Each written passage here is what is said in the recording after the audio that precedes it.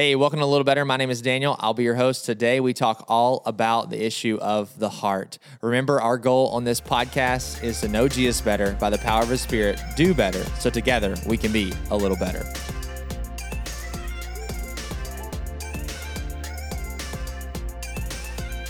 Welcome to A Little Better. We are super excited to dive into this next talk that Nate gave this past weekend. Just a point of note, if you hear some background noise, we have some people doing construction in the building, so that's possible that you may hear a saw or something.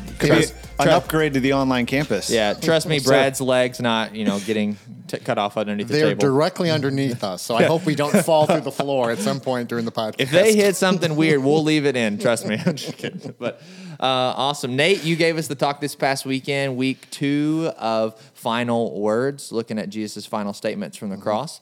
Give us your sermon in 60. Sure, sermon in 60. So we're looking at the 2 criminals that were hung, crucified next to Jesus on the cross, and essentially looking at the 2 responses of each of them to Jesus. And essentially, we'll talk about how Jesus kind of divides people up into two groups of people. There's really 2 kinds of people on planet Earth, and it's not a matter of if you're one of those, it's which one are you. And so we kind of dive into that and really look down through what did the first criminal say, what did the second criminal say, and kind of dissect each of their individual kind of heart conditions and responses to the man who's being crucified in the middle of them, Jesus. That's good. That's good. The first question I want to dive into today is, you talked about, there's 2 groups of people on planet Earth. And at one point in your message, you kind of talk about, the criminal, like the fact that he is a criminal. He's lived not the most glorious life. For most of us, everyday people living our lives, like we don't get thrown in jail. We haven't done anything that bad. You haven't? No, not that bad, right? Like what if he's a murderer? He's all the things that he could do, Right. he could do that is grotesque in our culture and society that says that person does not belong in society. Therefore, we're going to remove them from society and put them in jail. He's a criminal. He's done something to merit that. And so we haven't done that. So why is that fair for you or for Jesus to say, yeah, that's us. Like, that's all of you. We're criminals.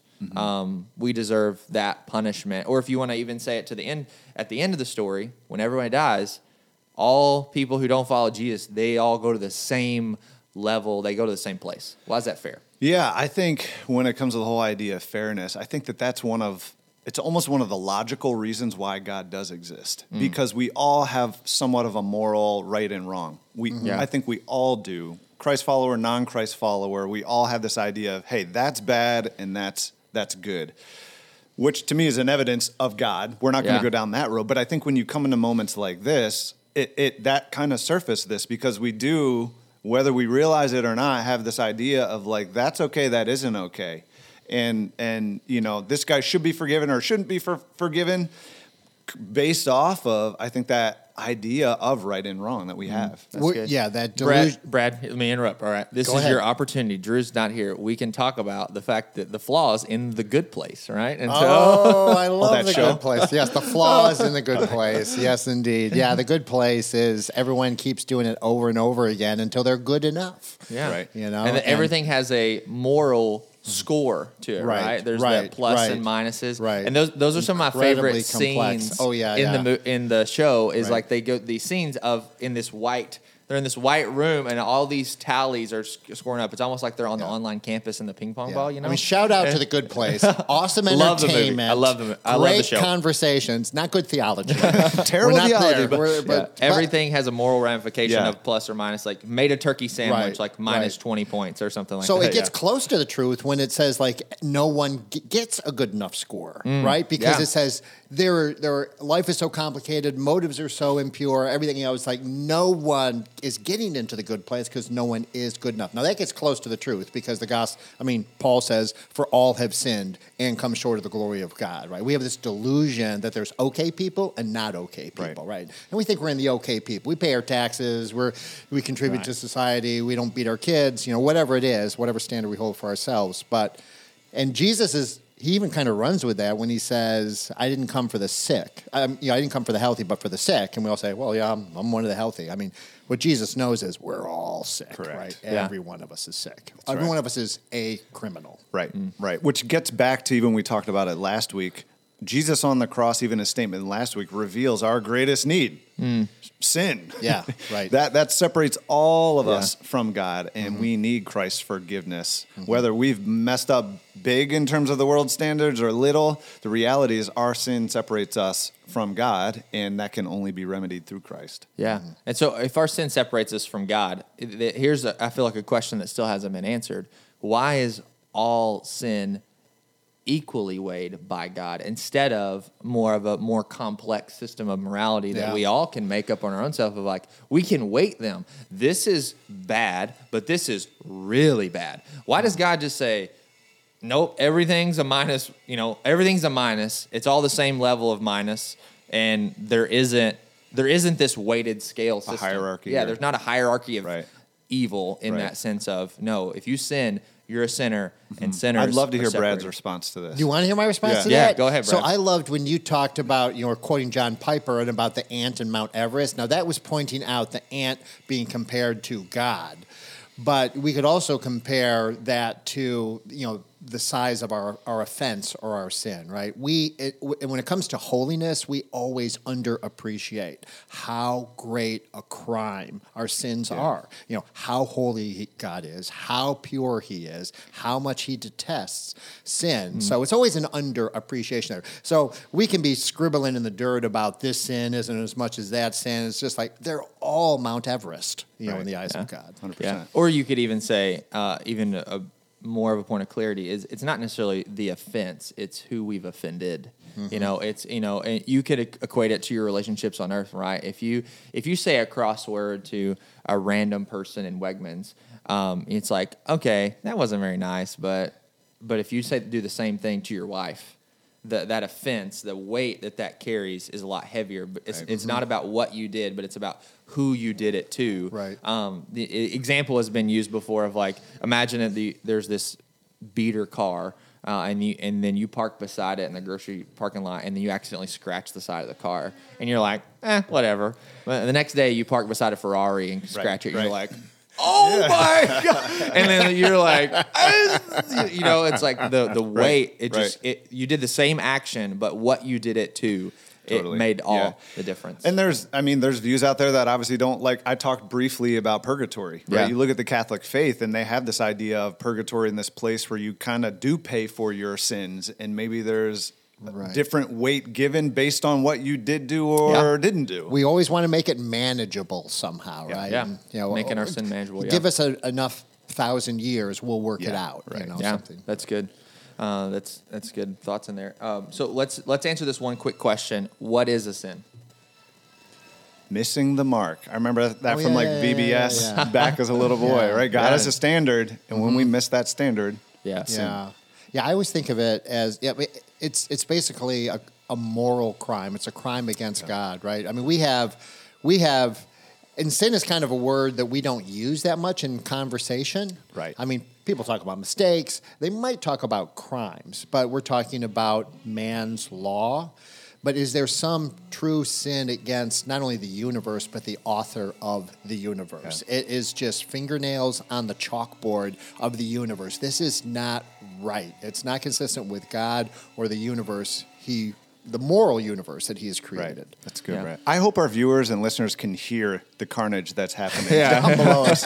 You mentioned nails on a chalkboard. That might actually fit well. That's really what it sounds like. Saws are that's going. at least what we're hearing. I don't know if everyone else can hear this. I don't know what it sounds like on the microphone. Yeah, but hopefully it sounds good. But anyway, in a sin as well, like it's not just a moral or a deed done, but there's definitions given in the sense of a sin is anything done and or motive and like why you're doing what you're doing, sure. attitude Right. of the heart, like that can be a sin. And I think we see that in the first criminal. You talked about 4 different groups of people, but you really zeroed in on the 2 criminals, right? And so you talked about the crowd, the general population that was at the scene of the cross, and how they were hurling insults. And, Brad really talked about how he loved that you gave that definition of spewing venom. Right. That's what they're doing. They're literally the same group of people that days before were shouting praises of Jesus are now like, hurling insults at him. The religious leaders who mock him, and then the first criminal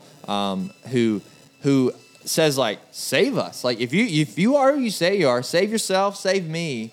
In that garden, and those reveal some really poor heart attitudes in our regard. So let's invert that. Let's talk about some positive things now. We've talked about sin and all the wickedness and all these different things. How can we daily, weekly, on a regular rhythm keep our heart in the right attitude of a proper view of who Jesus is and who we are in relation to him? If we're all sinners, if we're all on the same playing field because we've sinned against a holy God, a perfect being, and we've been forgiven by him, we've turned away from our sin and we've trusted in Jesus and the work that he's done to save us, and that's only the way that we can have a right relationship with God. How can we keep our heart in check on a regular basis? Yeah, I think there's a lot of ways you could do that. I think of, it may have been even Piper that said, or maybe it was C.J. Mahaney of like, you got to preach the gospel to yourself every day. And I think Piper was the one who even said the gospel isn't the ABCs of the Christian faith. It's the A through the Z. So sometimes we have this idea of like, I need the gospel to start my faith journey, right? To understand who I am, who Jesus is, and place my faith in what he accomplished for me. Yes, that's true. But the whole motivation, heart of living and breathing and serving and giving or whatever it might be comes from that. Again, this was a gift. The gospel is a gift. And so as a result of doing that, like it just overflows in my life. So I think however you want to do that, you just got to get to the point where you're telling yourself, reminding yourself of the gospel so that can produce this idea of delight, not duty. Right? Because you can do all of these things, but if it's a duty, a checkbox, then it's more driven by guilt and weight of like, I didn't read my Bible enough this week, or I didn't, whatever. You could be reading your Bible every single day this year, but if your heart isn't being or overflowing because of the gospel and the reality of what that means for you in your relationship with God, like, well, what are you doing? You almost have it backwards. We and Paul talks about that too. The greatest joy in life is knowing Christ. So how do we find ways to do that? It could be a number of ways. Reading your Bible every day is good. If you're able and you're looking, where are the themes of the gospel? Where are the threads of the gospel? I'm reading, through the Bible with a bunch of friends right now, and we've been in like Numbers and Psalms, which can be hard going. But again, if you're looking through the lens of all of this is pointing to Jesus and why he came, again, that gospel is just infiltrating your heart, which then impacts what we do. Versus the other way, what we do then impacts our view with God. That's backwards. I think we've talked about this before. We all, we have our favorite parts of the Bible, and I always have to have that discipline. I do, like this year, like many years, I'm reading through the whole Bible because I need to keep that balance in my life, not just focus on the favorite parts, but there's a reason they're favorites, right? And for me, I love story and narrative. So for me, just to be in the gospel, so we talk about reading the Bible, but for me, especially just to be a fly on the wall with Jesus and to see his love for people and walking through those parables and the prodigal son and the rest. What I think about, and again, we're just claiming the promise, that Jesus is saying, if you repent, I will instantly embrace and forgive you. I'm loving you now, but your sin is blocking me, from being able to embrace you. But if you would just stop striving and accept my forgiveness. So I think about, I have someone who's very close to me, and he messed up his marriage. Okay. It wasn't anything sexual, but it was just finances. It was bad. It's taken him, it's just taking him years to reconcile, with his wife, and it's just, and rebuilding that relationship, it's so hard. And then I see the thief on the cross, and the instant, he cries out, for forgiveness, for deliverance, instantly, Jesus is all over him.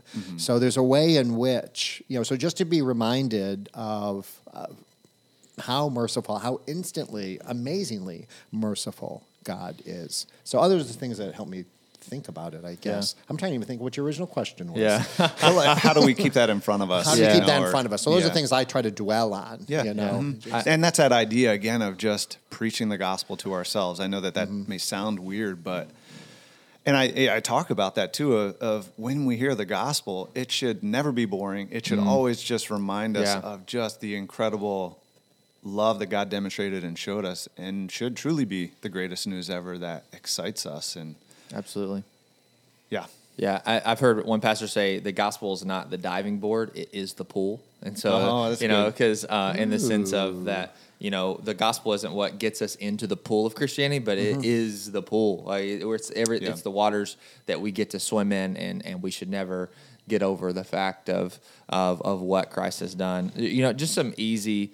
And not easy, but practical things. I feel like to keep that in front of you is I think the habit of slow Bible reading is good. Because we're not doing it for the sake of doing it. You talked about it's for delight, not duty. And for some people, hearing both you guys saying like we're going to read through the whole Bible this year, it's just like what? And This is what that looks like? oh my gosh! And they're thinking I'm not reading the whole Bible I slow. can't. Yeah. Which is a good point, because last is year so I good. did the exact opposite. I did the slow. Yeah. And I worked through Romans and Ephesians, some of the epistles, and I just went like, no goal. I may read a phrase today, or I may read 10 verses today, but it's that idea of, again, just bathe in it. Just get into the word. Chewing the cud. Yeah. Right. Chew the cud. Yeah. Delight. Yeah, but that's a good point. Yeah. It's not about the check box or the plan. You could do any number of plan. It's, Yeah. And it'd be nothing. You could do a plan and it do absolutely nothing for you. Yep. And some people may feel that. And I know for me, there's been seasons in my life where I'm doing a Bible reading plan and it's just clicking. I'm like, man, me and God feel like I'm so close to him. I'm learning, I'm growing. And then there's other times like I'm still reading my Bible and it's just like I'm beating my head on this microphone, and it's like I'm, and it's me every time that's the wrong. The Bible is not in the wrong, and so I think a practice of slow Bible reading, and for you, if you're like, I want to read the whole Bible this year, well, are you doing it out of a sense of like checking, to say I read my Bible last year, or are you saying like I want to grow in my relationship with God? Brad, I think your motive in that of reading the whole Bible makes sure that I'm reading the full story of God and not just like my favorite parts of I'm just going to read through the Gospels every year and that's all I'm now going to pay attention to the Old Testament or Paul's letters it helps you in that regard. And so for me there'll always be parts of the Bible that are hard to understand and hard to receive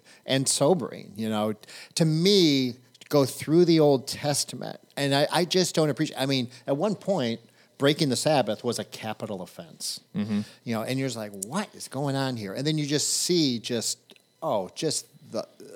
terrible dysfunction, Joseph and his brothers. I mean, these brothers killing each other and everything. I mean, but there's rough stuff in there. So when I get to the gospel, it is like, so glorious, so wonderful. Here, finally it breaks through. Finally we get the answer. Yeah. See, we're opposite. Like, it's not that the Gospels is my least favorite part, but like I love the Old Testament of just like it. How Which parts do you like? The prophets? Do you like? I love the whole Old Testament in its entirety. But I had probably like some of my best professors in seminary were like Old Testament profs who were like, this is where the story of Jesus is all over the pages of the Old Testament. Let me show you even in the genealogies. Let me show you in this. Let me show you in the prophets. Let me show you in the writings. That's a gift. And it was just like, it just like lit my passion for the Old Testament. And I'm just like, every time I'm reading, I'm like, where's Jesus at? Because he's in here. Like, it's begging for him. I have little kids, Jesus Storybook Bible. Yeah. That's one of I love about that book because it obviously works through the Old Testament stories that are there. But every time it ends with that thread. Where's that gospel thread? How is that pointing to a need of a Savior? Yeah. And so I think that slow Bible reading is a great skill and practice to do. And I think one is, I'm going to call it just like reflective or repentive prayer would be a good one, of slowing your heart down to grieve over your sin is what I just finished this past week. Do You Believe? So I've recommended the book multiple times, but it's a big one. I mean, it's like 450 pages, but Paul Tripp, and he talks about multiple times how we can implement some of the deep things of theology into our everyday life. And he always talks about slowing down to reflect on who God is Yeah. and who you are in relationship to Him. Because I think a lot of sin, at least in my own life, would not have been committed if I would have made a slower decision, in the sense of that like appetite decision, like Jacob and Esau using the Old Testament, like I'm so hungry, I'm gonna die if I don't have a bowl of beans. Take my birthright, take my blessing. Like, would not have been made if we just slowed down to make, and realize who we are, or the sin we've committed. And I think some of that keeps the gospel in front of us. Any of you guys journalers?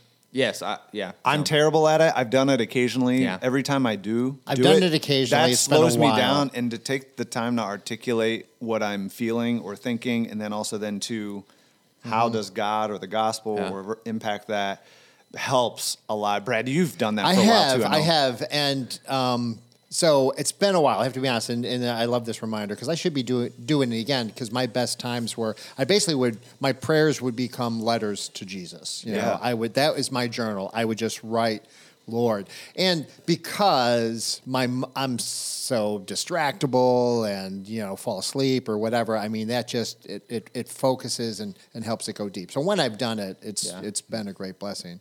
I think the other thing that happens is. And people talk about like light and heat, so kind of light of knowing what the Bible says, but then the heat of feeling what it says. And sometimes there are just events, divinely orchestrated events in life. Like we talked last week, it might be now you were challenged with the need to forgive. You're going to understand the gospel far differently than you did before that experience. We had our group meeting last week, and it got heavy. There's a woman in our group whose son was murdered. Do you forgive the person who murdered your son? So you talk about how she reads the gospel differently than I do. Yeah. Right. But some stuff, you get a cancer diagnosis, whatever. You're going to read the Bible, differently. So God will orchestrate it too. But stay in the Word because it's going to change in light of your circumstance. It's really good. For us, for my wife and I, at least, like our faith when we first got married, we started, Bible journaling together. And Bible meaning, what I mean by that is just a method of journaling of, we talk about the HEAR method or the SOAP method, SOAP or HEAR, of like pick one verse, explain that verse, apply that verse, respond in prayer, and you're journaling that out. You're not just doing that in your mind, but that discipline that started a couple of years ago of like, when the best times I read my Bible, and I don't do, the journaling every day that I read, but when I do, it's the best time. So I want to do that more than not in that regard of picking that method. Because that helps, makes me, it forces me in that habit of like, I can't just read this and not take this to my heart. I gotta move it from my head to my heart so it gets into my hands, of like how I'm actually living my life. Because theology or just information about God that stays in our head is dangerous. And that makes us hear the words of Jesus, like, I came for the sick, not for the healthy, and be like, well, I'm healthy. And that makes us be the first criminal, or the religious Pharisees, like, well, Jesus apparently is not who he says he is, because he obviously doesn't know how great I am. But that helps us recognize the weight of our sin, the gravity, and the perfectness of Jesus. And I think that just forces our hearts in that direction. I think people are going to have to listen to this podcast twice to get all that. That was great. There was so much in there. But I think if there's one word, it's slow. I love, and you're talking about different ways to be slow, different ways to go deeper, but slow it down. Hey, didn't we hear about slowing down? That's funny. Thanks, Brad. Busy is the new stupid, right? Yeah, busy is the new stupid. Shout out. That's Warren Buffett. Nice. All right. Well, last question, Nate. We talked about, and Brad, you brought it up again, of that the instant that the thief on the cross, reached out to Jesus. Yep. Boom. He's forgiven. He's saved. He's redeemed. Yep. Today, he will be with Jesus in paradise. Nate, so is the point of your message that we should just live our life, how we live our life, live it in sin, and then just, throw that Hail Mary up a couple seconds for the clock? That's my new plan. Set a reminder on your phone, or like I think iWatches do that, where if you stumble or fall, it sends off like an alarm, and like we'll call 911. Like, do you set that to preach the well, that's only if, to you. Yeah. Well, Nate, that's only if you got the newest Apple Watch. So make sure if you only have a Series 1 or 2 or 3, make sure you get the upgrade so that maybe eventually they'll get that prayer connectivity, and you can just throw that Hail Mary prayer up on your deathbed, and you'll be good. It's funny. No, that is a good question, right? Why not just live it up and experience all the If life I can get there? instant forgiveness, right? It might as well. Right. Again, that's that you would be missing the entire point of Jesus and why he came. Yeah. And the point is not at the end, it's just not about me and my joy, what I want or what I think I want in life. It's all about Christ. And there's life to be had now. And not even just for you, but how God wants to work in and through you in the life of others. I mean, that's what we're ultimately called to do as followers of Jesus. So it's just, again, when you come to know Christ, it's not about self. It's not about me. I'm the last person I should be thinking about. And so I think we talked last week about if you don't forgive, you don't get it. Yeah. Well, it's the same thing. If you're just going to wait until the end, you don't get it. Right. Yeah. Right? Because why would you want to continue in your sin? Why would you want to continue grieving God, hurting others, damaging yourself? If you got it, you would run away from it as quickly as possible. And and sometimes it takes a near-death experience, to wake it up. Hopefully, we don't need a near-death experience to come to Christ. That's right. Yeah, Paul's words in Romans 6:1-2, is just echoing in my mind. May we go on sinning that grace may increase or abound. Right. And he says, by no means. And I remember one of my Greek professors in college. He talked about that's a triple negative. And so every time a negative increases its negativity, it's like even heavier and heavier. And he, excuse this, but he says Paul's saying, hell no. Like he is so emphatic that is not the point of the gospel. Right. Where he is just punching it home as hard as he can to say that is not the point. Yeah. Right. And if that's what you think the point is, like you guys have said, you missed it. And so in the midst of these things, there are some people probably out there that, Nate, you talked about growing up in a Christian home, that you getting Christian at an early age, that, had those prodigal seasons or years, and they may be like tuning in as a whim or in a prayer to the podcast or even hearing your talk this week, and they're like, Nate, like, you don't understand, like, I was there and then I just left. For those people, what would you say a word of encouragement or a challenge for people who like have left it and seek to return? So I would say to that person, again, Jesus still offers his best grace to you. He is just as eager and willing to forgive and extend his love and purpose and hope to you, just like he does to the guy that spent a lifetime of doing it. So, there's nothing that disqualifies us from being able to receive God's gift unless we're willing to receive it. Mm-hmm. So there's no sin too great, nothing you have done, even if you were following or you were struggling and then fell away and now God can't come back or feel like can't extend forgiveness to you. Don't believe that lie. It is a lie. It's just simply not true. Yeah. It's like the Apostle Paul, he's just all over the New Testament in his letters. He calls himself the chief of sinners, and he's like spent years of his life just pouring himself out to be, to be a vessel for the good news of Jesus. And he still's like, and I'm the worst, and I'm like, Paul, you're really not that bad. Like, you've been doing so good. I love that about Paul. The more he followed Christ, the more he was aware of his sin and need of a Savior, which goes back to what we were talking about. It's almost like the longer you're in a relationship, the more you realize how messed up I am, which results in gratitude that yet God still offers me through Christ forgiveness. He sees me as righteous, one of his own. Like, how could this be? Yeah. It's like the longer you're in a relationship with someone, the more of the trueness of who they are you get to see. Like they talk about in marriage, like in the first 6 months, the rose-colored glasses come off and you realize that they're a real person with real flaws and real things.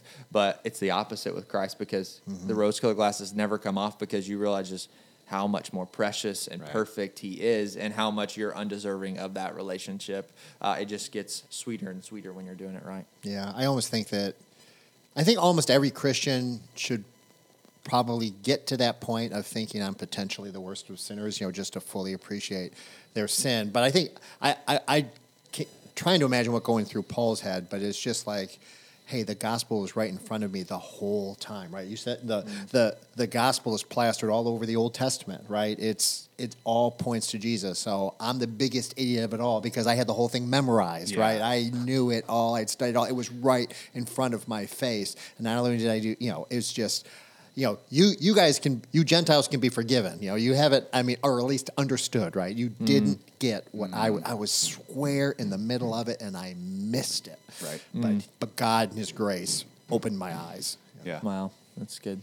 That's good. All right, last question we want to wrap up this episode with is, the gospel. I've heard it said as well, giving credit where credit's due, not from me. This is a really important point. That's why the hammer is going. Yeah, the hammer's going downstairs. Ian, can you hear that? Do you hear the saws? Not at all. I feel like he's lying to us. That look. I don't know. That's good. So I've heard it said that the gospel came to you on its way to someone else, and to echo the point of like the gospel is too good just to keep to yourself. And so, how can, what do we need to do in our lives? We heard from Josh a couple of weeks ago in a series talking about living a life of praying, investing, and inviting others.